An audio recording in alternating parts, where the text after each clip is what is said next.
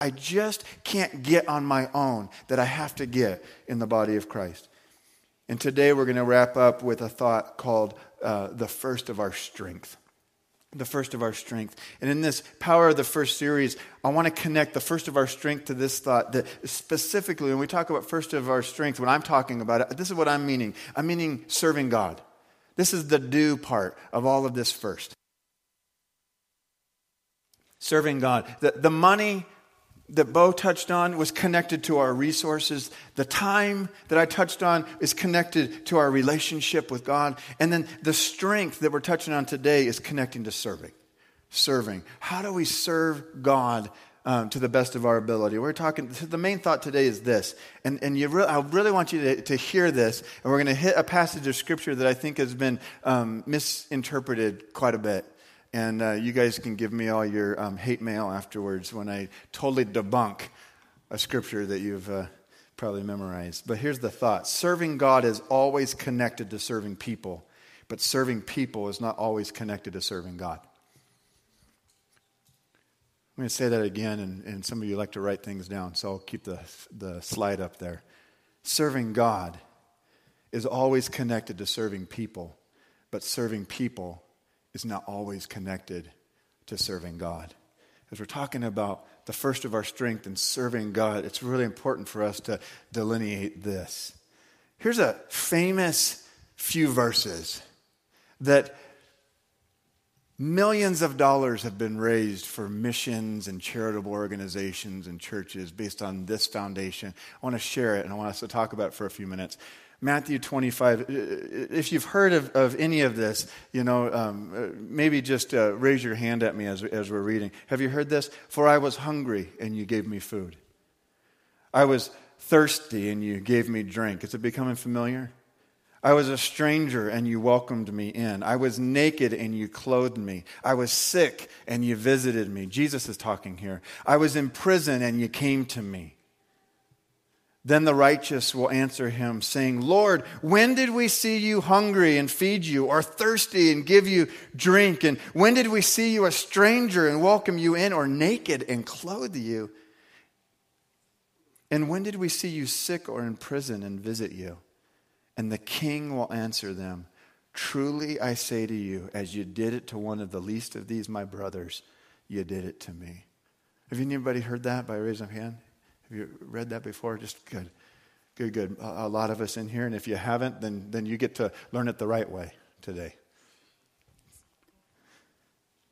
So we need to understand this to understand, and I gave my notes to Leslie to put together a PowerPoint, and she's like, wow, you have like 4 pages before you ever get to your three points, and well, hang with me. So Matthew 25 is interesting because you have Matthew 24 that comes before it. Matthew 24 and 25 are what we call end times passages. So when you want to look at end times, or a big Bible school word is eschatology. It's the study of the end times. And anybody love just the thought and the study of end times? You're like, right over here, we got one on that side. Anybody else, one over here? It's anybody like read the book of Revelation for fun? Yeah, you, a couple right here. We got. The good thing is at the end of Revelation, it says that those that read the book of Revelation are blessed. They get a blessing. So if you ever want to just read the book of Revelation, good stuff. So, or you like Daniel, or you like Ezekiel, or some of these like end times, like, you're just going to chew on that stuff. So Matthew 24 and 25 are end times passages. And the cool thing about it, the reason why I like them, is because they're from Jesus' perspective. How many want to learn about the end times from Jesus himself? These are like the red letters in the Bible. And so he talks about this. And so I'm not going to I'm not going to show my cards as far as like what I believe about the end times, because I'd like to preach to all of you today, and we might have people stand up and what. No, I'm just joking. But because there's just so many, and that's just not what this is about, and it would take forever. I got to hit on this for a minute, because this story that Jesus is talking about, when the least of these my brothers, and if you've done it unto one, you've done it to me. This is right in the middle of an end times thought. In fact, this passage, as Jesus is talking, he's sharing about himself as the king. And this is happening right at the end of, if you've ever heard about a 7-year period called the Great Tribulation.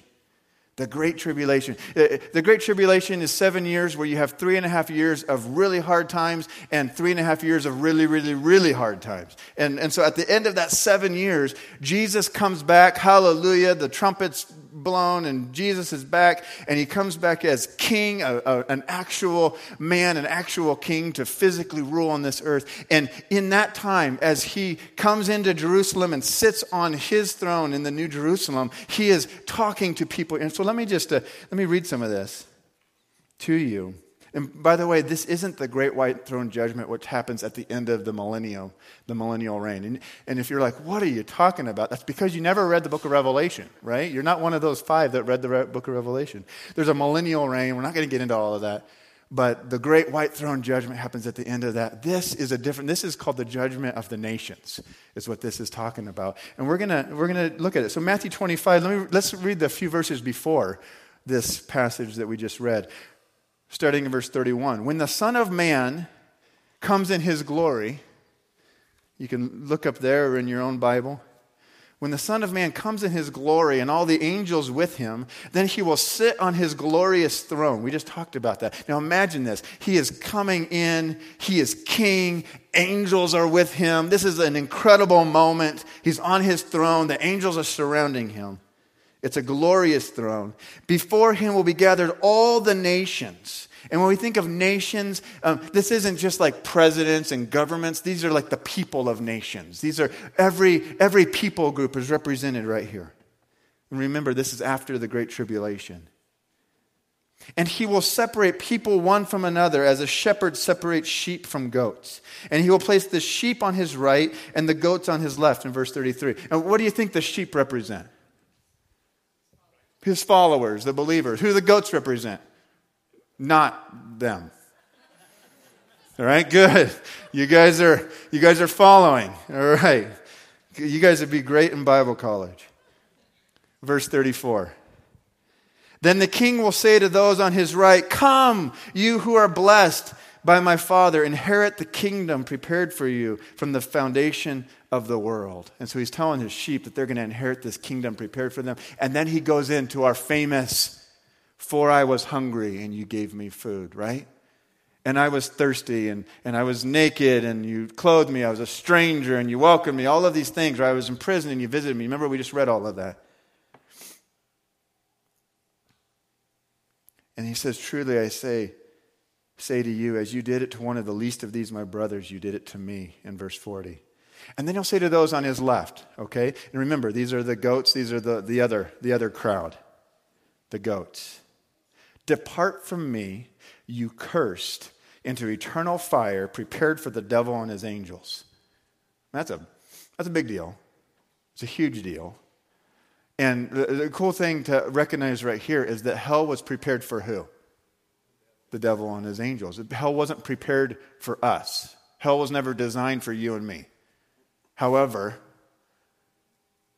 if you don't know Jesus, you'll end up spending eternity in a place that was never designed for you. That's a big thing to understand.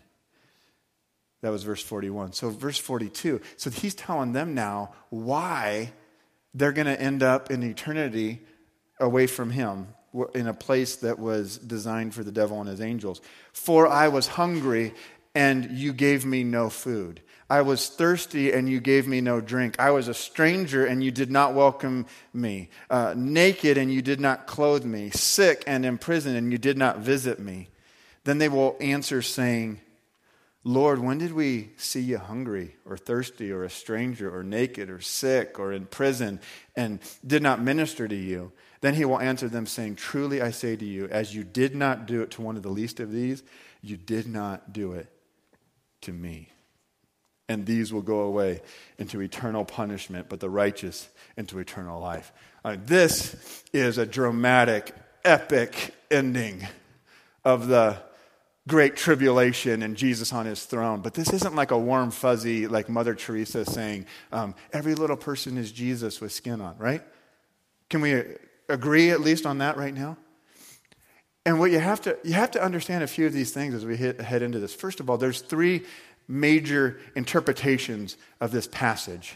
Who are the least of these, my brothers? You got to understand this. Because if you don't understand who the least of these my brothers are, then you get into weird theology and weird land, okay? Who are the least of these my brothers? There's three schools of thought, and as I researched many places and all kinds of, original language and all of this stuff. There was a guy that wrote an article that really helped me in Christianity Today. His name was Andy Horvath. And so the three schools of thought are this. First, there's some people that believe the least of these my brothers are the Jews, or even more specifically Israel. And they'll believe that. And so Jesus saying, these are the least of these my brothers, basically what they would interpret this whole passage as is after the Great Tribulation, those who treated the Jews well or treated Israel well during the Great Tribulation, then they're standing before Jesus and now he's separating the sheep and the goats. The nations would represent all the Gentiles in the world. And so that's one, it was one thought. The problem with that is that the Bible never specifically talks about Jesus in referring to the Jews as his brothers. Now, how many know Jesus was a Jew? For sure. And so it's not a far stretch to think that. But the bigger issue is this, is that there's no place in the salvation message. Pauline epistles, the Apostle Paul wrote the Pauline epistles. There's no place in there or in Jesus' gospel where there's a requisite to treat the Jews well in order to go to heaven. Now, how many know that it's good to treat the Jews well?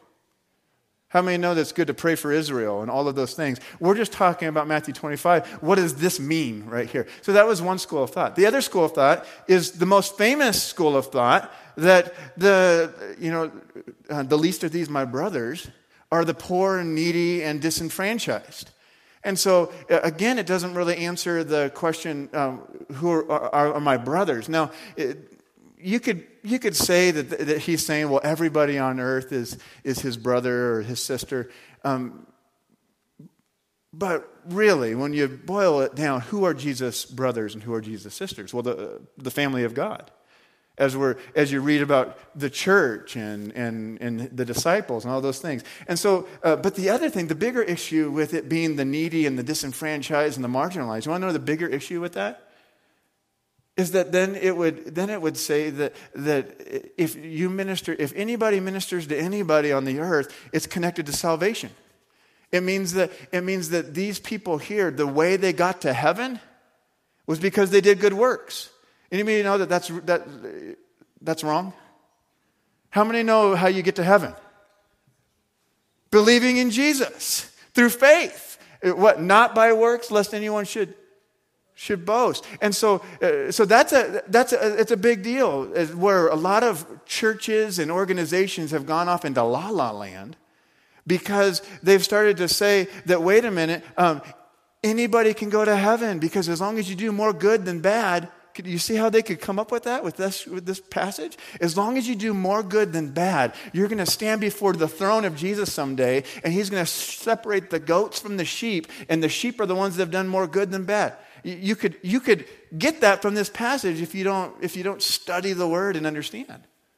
Now, good Bible-believing people have taken this passage and spun it in a really positive way. And I don't mind it if you do.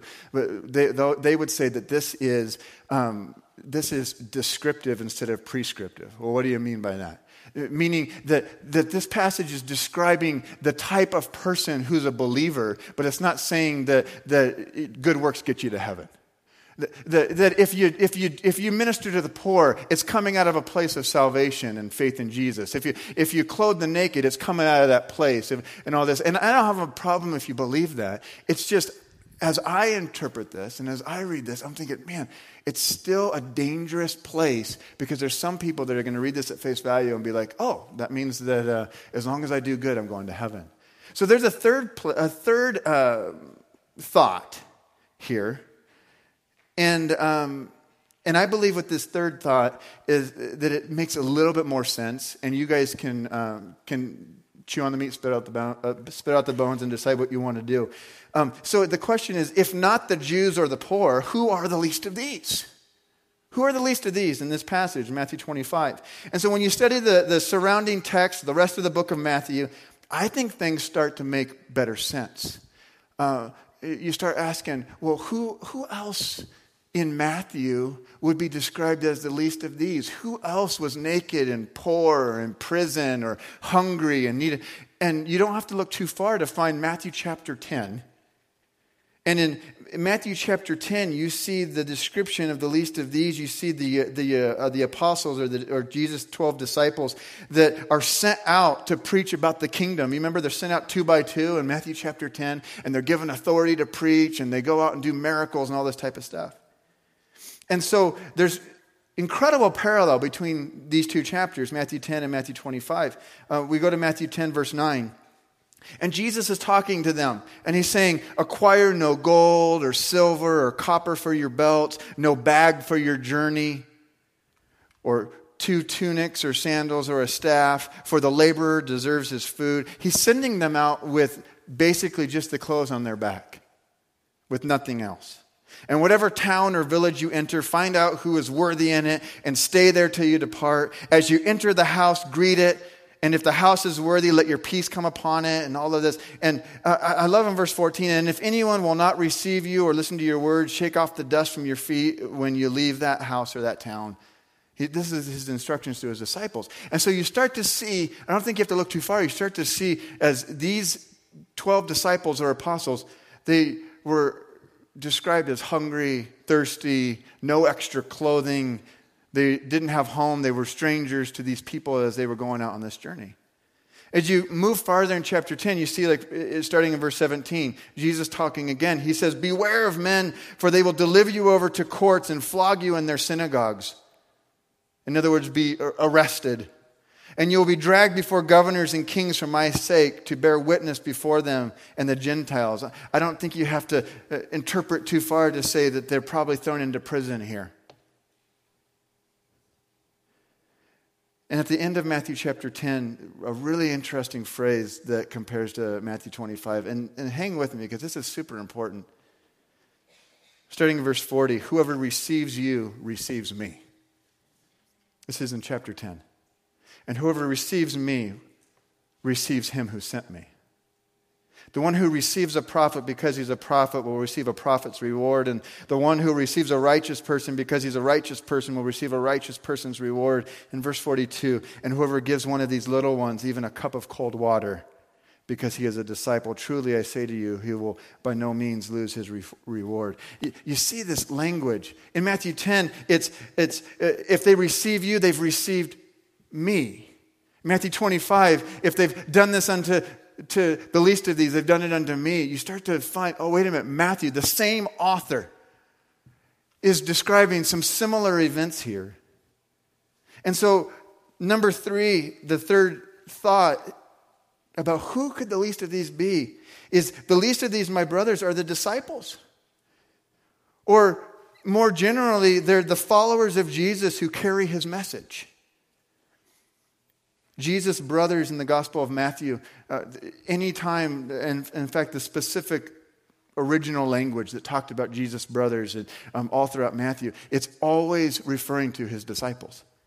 Whenever he refers to his brothers, it's always his disciples. And then in general, I don't think it's too far for us to say those of us who are his disciples. That if you're a follower of Jesus, you're a disciple. I'm a disciple. He's talking about his disciples there. He's talking about you and me. Those that carried the message. And so the least of these are Jesus' messengers. Then one's salvation is dependent upon his or her response to the proclamation of the gospel, not good works or social justice. And this is the difference. This is why, as I interpret this, I say that Jesus is talking about how we've received a messenger of the gospel. Those that have been persecuted for his name, those that have carried the gospel into the world, that have been imprisoned, that have been naked and needed clothes, that have been hungry, that have been sick and you visited them, that were in prison and you visited them. And he's talking about disciples, messengers of the gospel. And so the way that I receive that person, Jesus says, if you receive that person, you receive me. I'm submitting that as you receive that messenger of the gospel, you're also receiving the message that they carry. And then this whole thing comes to light here in Matthew 25. Oh, so the goats then are those that didn't receive the messenger or the message. Big deal. Big deal. However you want to interpret that chapter, by the way, you have to at least understand it in light of salvation and in light of the rest of the Bible. So what's the point? Why spend so much time, like Leslie said, 4 pages? You didn't even get to your points. Thanks a lot, by the way. Why spend so much time on that chapter? Because we come back to our main thought. Serving God is always connected to serving people, but serving people is not always connected to serving God. We have to get that. Otherwise, we start just looking like the rest of the world. So how do we serve God? Or in our language in this series, how do we give God the first of our strength? And I want to give you just a few words that I think will be easy to remember. It's going to be our attitude. It's going to be our abilities. And it's going to be our actions. I'm going to spend a few minutes here in attitude. I think it's one of the most important that shifts everything. Colossians chapter 3. Starting in verse 17, it says this, and whatever you do, in word or deed, do all in the name of the Lord Jesus, giving thanks to God the Father through him. A few verses later in Colossians 3, verse 23, it says, and whatever you do, do it heartily, as to the Lord and not to men, knowing that from the Lord you will receive the reward of the inheritance, for you serve the Lord Christ. And so you see this here in Colossians 3. You see 2 times. It's and whatever you do, twice. And it's like bookends or 2 buns on a sandwich. In between these 2 verses, you'll read, if you read further in your own time, that Jesus, the Apostle Paul is describing some different types of relationships in our life that we're constantly around. He talks about a marriage relationship. He talks about parenting your kids. How many know that we need some help with that sometimes? And then he talks about servant master. I would compare it to workplace and employers and people in life that would have authority over us and things like that. So he talks about those 3 different types of relationships, and he sandwiches it in. The first he says, do whatever you do it as if you're doing it to the Lord. And then whatever you do it as if you're doing it to the Lord in between all these relationships. It comes back to, as I serve God, it's connected to serving people. But just because I serve people doesn't mean it's connected to serving God.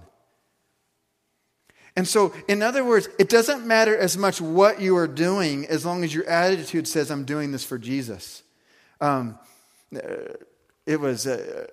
had a smile on my face because a few weeks ago on a Wednesday night, and this, by the way, this isn't my plug for getting more nursery volunteers, although if you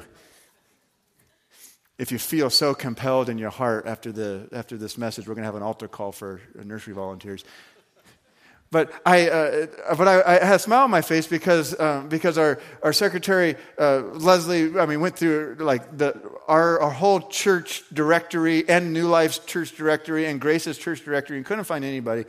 And finally, like the servants of God that came to our rescue for our nursery on a Wednesday night was my friends Bill and Pam Houchin over here. Now they would never want you to applaud them, but thank you. Thank you. But it was cool. But the thing is, you know why I like that? Because, and not to put you on the spot, but is that like is your spiritual gift like nursery? Well, no. Well, no. But you know what? And I didn't ask them about this, but you know what they did? They did this as if they were serving the Lord. Right? And there's things that we do in life that we just, because I love Jesus, because I'm part of the family, because of whatever, my attitude is as unto the Lord. Even though, don't ask me to do it again. No, right? I may be working at this job, in this career, volunteering at this church, married to this person, parenting these kids, constantly around these people. But this is for you, Jesus. Unto you, Jesus. Because of you, Jesus. Glory be to God. The problem is we don't always view what we're doing as unto the Lord. Isn't that the truth? This is where the rubber meets the road in serving God. In this thought of shifting our attitude, we don't always view that what we're doing right now in this moment as unto the Lord. And that's what gives us our bad attitudes. That's what, that's when the boss, I want to just punch him or her, and the kids, I want to kick them down the street, and this thing that I'm doing, fighting the crowds at Walmart, or volunteering in the church nursery, or doing whatever I'm doing. We don't view it as if we're doing it unto the Lord. And this is when all of a sudden, like, what are you doing then? What are you doing? If it's not unto Him, who's it unto? And fingers at myself too. I mean, some of you were thinking, my goodness, he's just trying to convict us. It's me too. It's all of us. Am I doing it unto Jesus? And we don't always view it that way. If serving people was always synonymous with serving God, then any agency or organization that's doing good for people must be serving God. Right? If we took that Matthew 25 at face value, then all the good that agencies do and organizations do all over this world, they must be serving God. And that's ludicrous.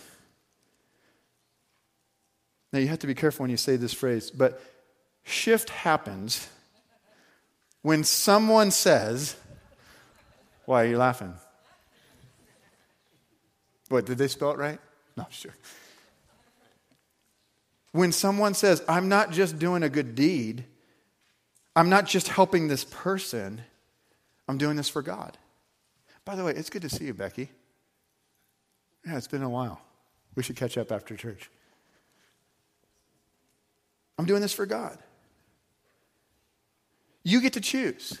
Right now, in your heart, you get to choose. Am I doing this for God, or am I doing this for men? Am I doing this for myself? You get to choose. Who am I doing this for?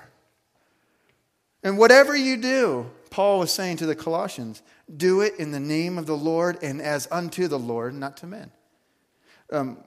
If you're familiar with Michelangelo, he painted the Sistine Chapel. And actually, he never wanted to do this. He reluctantly went into this project and never wanted to paint the Sistine Chapel. And it was originally supposed to be just the disciples and the Last Supper and things like this.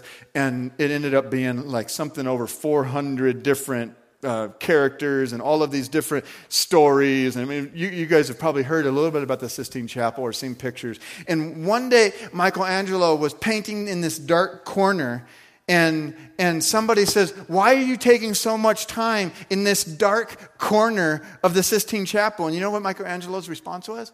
He says, God will see. Well, God will see. You think that he may have been doing it unto the Lord? The story goes on. It took 4 years to paint the Sistine Chapel, and he, because of the positions he had to be in to paint and all of this stuff, it actually permanently damaged his eyesight and his body. He was like, I think 37 years old when he was done with the project, and people couldn't recognize him. He actually looked like an old man, but he was doing it unto the Lord. Whatever you do. Are there things in life that you're doing right now that you just need to shift your attitude so that now it becomes unto Jesus? That'll preach right there to all of us. Are there things that we're doing that all we have to do is just shift our attitude? This is part of how you start to give God the first of your strength. Because you start to look at everything you're doing in life differently. Lord, how do I give you the first of my strength? Maybe right now, maybe your career and your workplace starts to look differently because it's unto Jesus. Maybe parenting starts to look differently. Maybe marriage starts to look differently. Maybe all of these different relationships or things that you're involved in and volunteer things that you're doing, maybe it starts to look differently because all of a sudden you shift your thought, this is unto Jesus and not unto men. The second thing The first was our attitude, and the second is our abilities. Because the next thing I want to do in serving God and giving Him the first of my strength is I want to look at my abilities.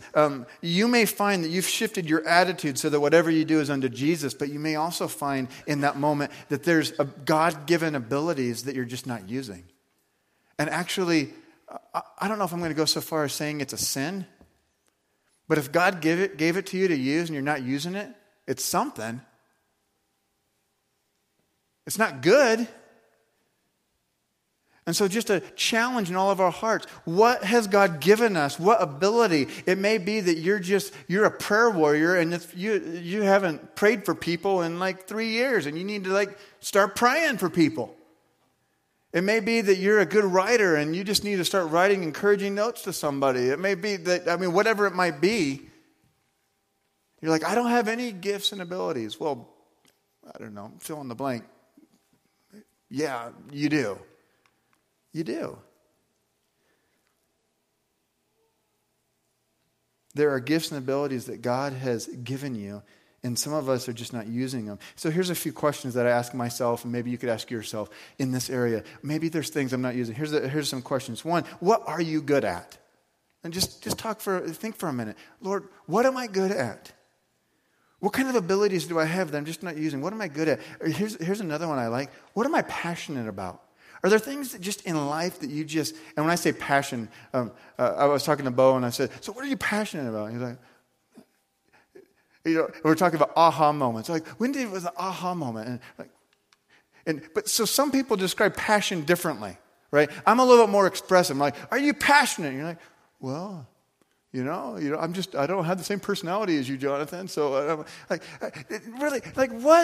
what is, take maybe the word passion away. What in your heart is like comes to the top, to the surface that you're like, you know what? Like, this really means a lot to me. This type of outreach, or these people, or my family, or this work, or this type of, I'm passionate about working with my hands. I like making things. I say passion, you think like you have to change your personality, right? But man, maybe you're someone that you're really good at working with your hands, and you could do it all day long and lose track of time. Maybe it's painting, or maybe it's, who knows? We could go through a whole list. But what are you good at? What are you passionate about? I like this. What comes naturally to you? That you don't even have to you don't have to go take a class about underwater basket weaving, because it just comes naturally to you.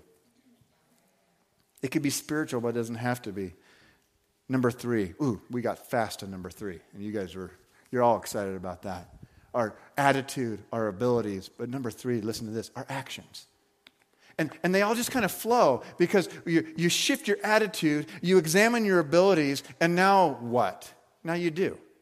You have to take action. You start asking God questions like this. So what's on your heart for me to do today? Instead of just, time to make the donuts.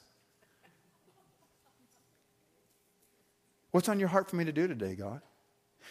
What would you like me to do? It almost sounds a little bit like Jesus, right? I only do what I see my Father doing. I only say what I hear my Father saying. It almost sounds a little bit like that, except this is Jonathan's paraphrase. I kind of like the way this one's worded. Just joking. Here's another question. Who do you want me to talk to? So now you're starting to be intentional. You're taking action. There's these questions. Instead of just going through your day and letting it just be another day, Lord, who do you want me to talk to? Who do you want me to invite to church? Myself and our staff and our elders, we've been talking about this thing, and I think we're probably, including elders and things, we're probably, since November, up over 30 personal invites in our city, just asking, hey, do you want to go to church? So do you want to go to church? Or who should I share the gospel with? So maybe you just simply say this: God, my desire is to serve you, to give you the first of my strength. How can I best do that? And then you just stop and wait and listen. James chapter 2. Gosh, and if you're going to talk about actions, you always have to go to the book of James, right? James chapter 2, starting in verse 14. What good is it, my brothers, if someone says he has faith but does not have works? Can that faith save him? If a brother or sister is poorly clothed and lacking in daily food, and so some of you thought that we were just against good deeds when I said Matthew 25 isn't what you thought it was. Just go to James then, right? This is a good deal to clothe the naked and feed the hungry. I just don't know that Matthew 25, let me say it this way. I don't think that means what you think that means. If a brother or sister is poorly clothed and lacking in daily food, and one of you says to them, go in peace, be warmed and filled, without giving them the things needed for the body, what good is that? So also faith by itself, if it does not have works, is dead. But someone will say, you have faith and I have works. Show me your faith apart from your works, and I will show you my faith by my works, is what James says. Another place in James, he says, don't just be a hearer of the word, but what? Be a doer. Put some action to this faith, to what you've heard in the word. You've heard it in the word, now do it. He said it, now do it.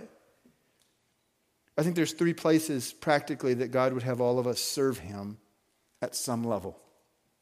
Each person's expression will be different, but there's biblical precedent for all 3 of these. I think number 1, your natural family. I think as you shift your attitude and you start thinking, everything I do is unto the Lord. Everything I do, whatever I do, this is for Jesus. Then your natural family, those in your immediate, in your household, maybe you have extended family, maybe you have that distant weird uncle that you haven't talked to in 3 years, including him, and Aunt Mabel, both of them. Aunt Mabel with the bunions that God needs to remove those. I'm sorry, I just go off on all kinds of, I apologize. So your natural family, this is the first place of ministry. And this is a place where you can say, God, how do you want me to serve my family? Maybe you're the only one saved in all of your family, and he wants you to start loving them practically.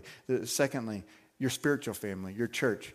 And you know what? I know, I'm the pastor, I'm supposed to say this, but man, if you got the message last week, and if you haven't listened to it, I think that this is from God, that he wants you to be part of a local church family and not just like bounce around, but to sow your life into the family of God.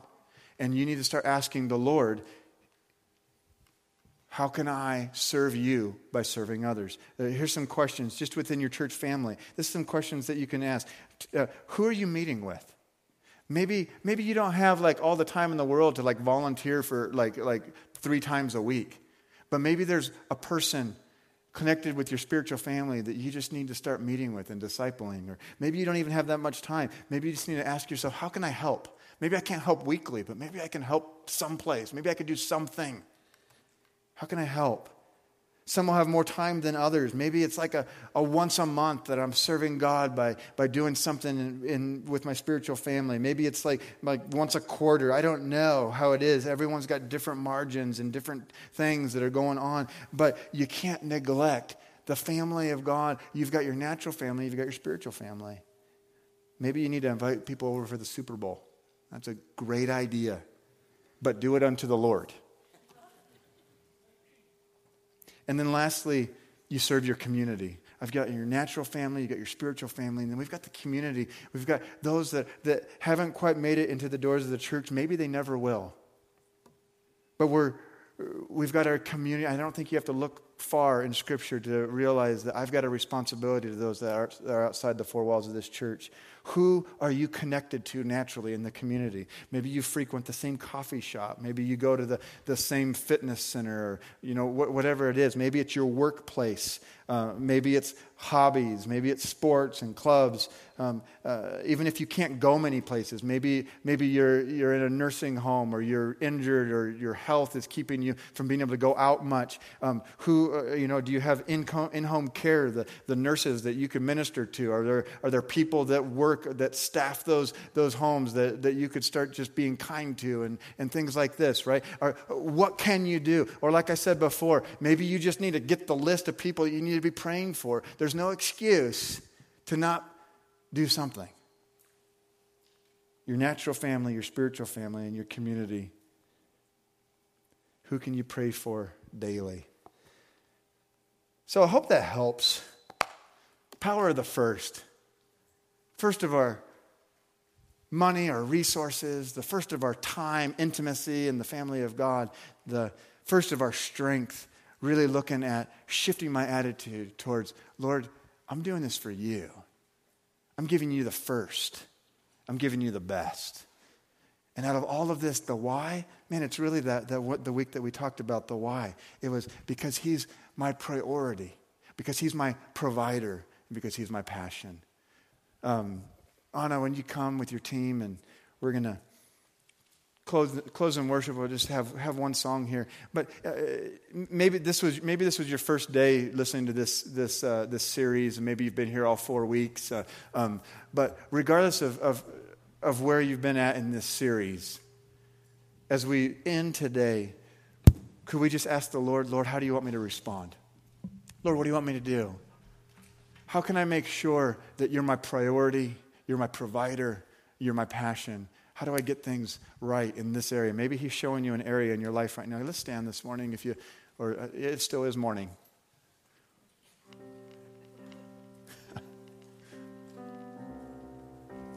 mean, after Matthew 25, some of you guys thought it was like dinner. Would you just ask the Lord right now? We just got a few minutes here. Would you just say, Lord, how do you want me to respond to this? Otherwise, it just becomes just a good sermon and a good day at church. But Lord, how do you want me to respond? That Galatians 5, we're a presence-based church, right? Lord, if I live by the Spirit, let me keep in step. Lord, what are you saying to me right now? Here, take 30 seconds, 45 seconds. See what he's asking you to do.